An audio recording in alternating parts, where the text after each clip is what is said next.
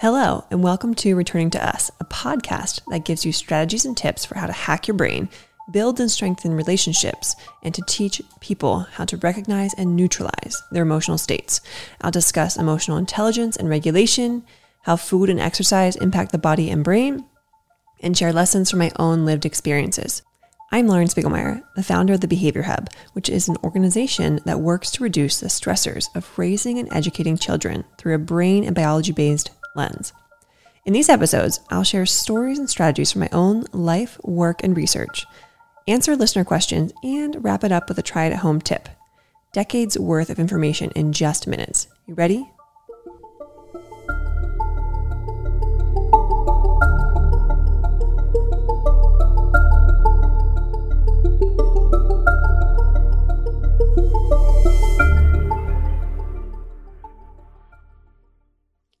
All right, for today's episode, we are talking about progressive muscle relaxation. What on earth is this and why should we care about it? Essentially, I call it tense and release strategies because you are tensing up part of your body's muscle group, holding it really tight for a few seconds and then releasing it. And we'll talk about why that is in just a moment. But let's talk a little bit of science behind this. So why do we care about this? Well, because we are an overly stressed society, and one way to alleviate some of the stress is progressive muscle relaxation. It helps get us back into balance when our moods and our energy is all over the place, when we're having those stressful moments, when kids are having breakdowns. These are great, active, engaging strategies for kids to use in those moments, and they don't take a lot of time and they are free. So we want to use these when kids are having breakdowns. We want to practice them so that they recall them to use them during those high intensity moments. We want to practice them ahead of time because they help to keep our system, our stress response system, and our nervous system neutralized and at bay. So they're helpful to use preventatively too, like just the practice we use every night. After we're done brushing our teeth, we do some progressive muscle relaxation. Maybe every morning with breakfast, we do some progressive muscle relaxation. And the beauty is they can be used during those times, not a lot of effort or energy or even time involved. Can take just a couple seconds. So let's talk a bit here about what exactly it is. Basically, it's a deep relaxation technique, and it's used to reduce or kind of release stress or maybe extra energy. So for your hyperactive kids, great time, great strategy to use these things. So here's how it works. As we know, things like panic and frustration and anxiety, they all manifest in the form of energy pulsing through our bodies. So why not give our bodies somewhere to send that energy, particularly outside the body? Because otherwise we're going to hold all that tenseness and tension in our bodies. So, two-step process for progressive muscle relaxation. The first step is tensing up a group of muscles and holding them really tight, preferably for at least 10 seconds. Step 2 is releasing the muscles in a relaxed, slow way that allows the tension to flow away from the body. Hence why I call it tense and release or tense and relax. The first step of this is really talking to kids openly and being aware of it yourself and being mindful of it. What does it feel like in your body? What are the strong feelings? Anxiety, fear, frustration, worry. What are the signs of that? What are the physical signs? And then where do we hold those things in our body? For me, definitely my upper shoulders, my neck. That's where my tension is held. I know that. Some people hold it in their abdominals, some in the lower back, some in their legs, some in their feet. So be mindful of and make sure to ask kids where their tension is being held. And for younger kids, I often refer to this analogy of using spaghetti noodles to compare our muscles to. So uncooked spaghetti is rigid, doesn't taste very good, right? But cooked spaghetti is relaxed and wiggly and it tastes good. So we want our muscles to be a little bit more like cooked spaghetti, not mushy spaghetti, but cooked. We don't want our muscles to be like uncooked spaghetti and be tight and rigid. So a little bit of progressive muscle relaxation is like cooking the spaghetti just a little bit, loosening it up, so that it's better for our body. Okay, so here's some tips to keep in mind when you are doing or introducing progressive muscle relaxation. We're going to call this PMR. I'm going to stop saying that big, long, sciencey term. PMR. Practice it. Kids will never remember to use it during a tantrum or during a breakdown if they haven't practiced it first. It has to already be in their memory system, because during those moments, they can't access logic and reason. So if you try to ask them to do something or try to teach them something new, they will definitely not remember. So practice it ahead of time, make it a routine, and you can also use it preventatively. It doesn't need to be always used in the moment when emotions are high. You can use it as part of your routine in the morning, lunch, evening, bedtime, and it will help to keep moods more neutralized and balanced. I would also encourage you to create some type of script, because if you create a script and there's repetition, then they'll be able to use it and call on it in those moments of high emotion.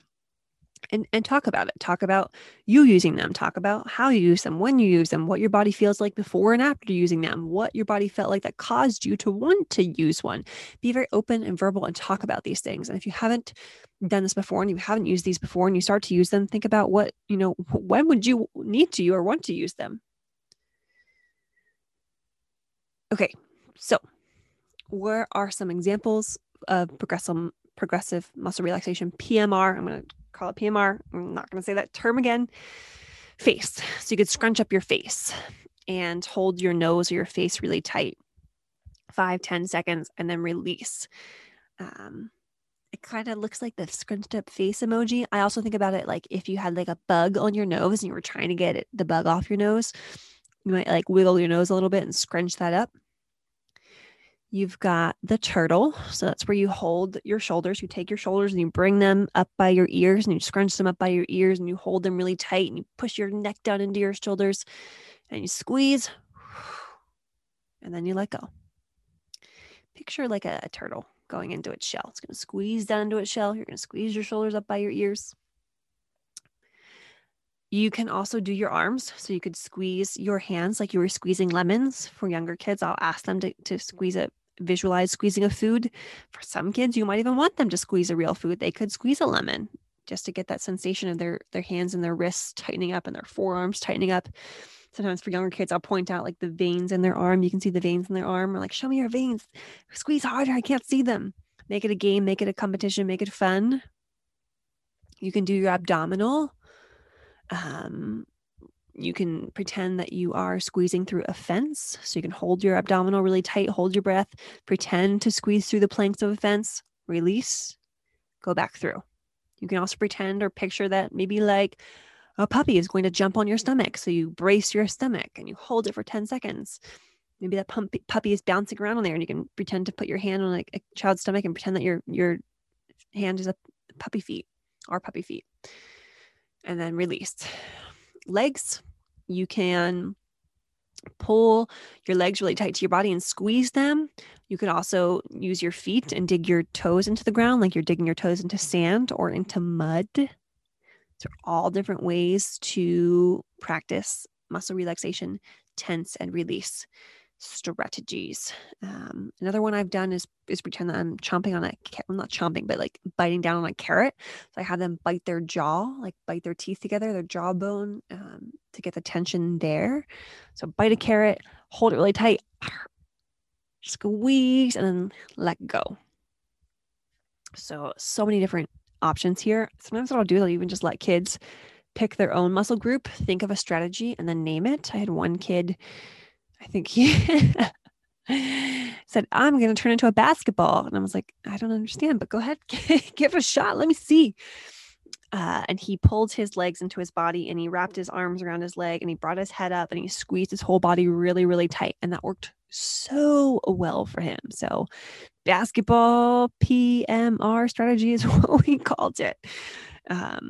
But they have so many different ideas just floating around in their head. They can easily come up with something. And when we give them the control and the ownership over coming up with their own strategy, they're more likely to use it because they feel proud of it and they've made it up. For older kids, again, really something that is important to them, something that motivates them. And they're going to need the why behind it. The older kids are going to need to know why they are doing this. It helps to regulate the body. It helps to release stress. It helps to release tension, helps to send the energy in a different place. So they're not holding it within their bodies. So that's progressive muscle relaxation in a nutshell. Remember to practice these so that kids can use them in the moment when they are breaking down. Remember to also embed these into your routine as a preventative way to keep mood stabilized and to manage those big energies and emotions. That takes us to today's listener question, which comes from Pennsylvania. When in classrooms or homes, it's not always clear who should take the initiative or lead in dealing with a child's behaviors. What do you recommend? I'm assuming, well, let's talk classrooms versus homes. In classrooms, I would say define the person. So depending on who the child has a stronger relationship with, maybe that person should be responding to the behaviors. Maybe one person is a primary behavior person in the classroom. So maybe just openly have a conversation about whose role is this? Same with families. Is it moms or dads? Is it, this person's or this person's? Is it grandma or is it grandpa? Whose role is it? And it doesn't always need to remain that person's role. It doesn't mean the other person can't deal with the behavior. I would just say define who the person is that is best suited to respond to those behaviors, because sometimes our kids will trigger us. So it's not always best for us to respond. And when there's someone else available that cannot be triggered and can respond better. That said, I think if you're not the comfortable one responding, there might be some weaknesses there that we can work on. We all have things that we're working on. We're all a work in progress. So what would help you to not be triggered? What would help you to respond better? Because we want to ultimately get you there. So I would start to think about that and start to work on that and openly talk with your partner, whoever your co-teacher is, and what is the best way to respond, and how can someone who's not used to responding that way get closer to responding that way, because we want everyone to be able to respond in the best way possible in a moment when the other person may not be there or not be able to respond. And note that we each take our own approach, and there's not necessarily I should say there is a right and a wrong approach. There is not a lot of benefit of screaming and yelling and harsh punitive punishment, but there are different approaches, and different approaches are okay. You don't all need to have the same approach. It helps to be consistent, though, in what you are responding with, consequences, punishments. If that's what you're offering up, then make sure you're at least consistent across the board. But I would say the biggest thing is just to openly talk about who is best suited to respond. How can the other person become better suited to respond? And how can we all, both to each other and to the child, meet behaviors with respect, responsibility, and compassion, understanding? Because these behaviors are communicating something, some type of need that's unmet. So grace. We need to all have grace for each other. All right. To wrap up the show, I'll give you a try at home tip, which is rocket breathing. And in a previous episode, we had talked about why breathing is so important, but like progressive muscle relaxation, helps to stabilize your mood, helps to bring down your energy, depending on which type of breathing you are doing, and helps to calm kids down when they are in those elevated states. So rocket breath is a matter of taking a big, big, big breath in, preferably through the nose, and putting your hands up by your mouth and breathing out really hard and fast and shooting your hands up in the air like a rocket. So rocket ship.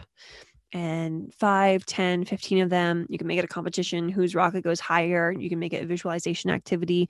Visualize the rockets going up into the sky. But rocket breathing is often motivating for young children. That is it for today's episode of the Returning to Us podcast. Don't forget our try at home tip, rocket breathing. And if you would like me to answer your question on a future episode, email me at podcast@thebehaviorhub.com or send me a text 717-693-7744. And don't forget to lock in what you learned right away. It's the best way to put it in memory and remember to use it. An easy way to do this is to leave a comment or a review below with your biggest takeaway. And then don't forget to subscribe to future episodes to learn more ways to hack your brain and manage those big, strong feelings. And until next episode, I am Lauren Spiegelmeier, and thanks for joining me.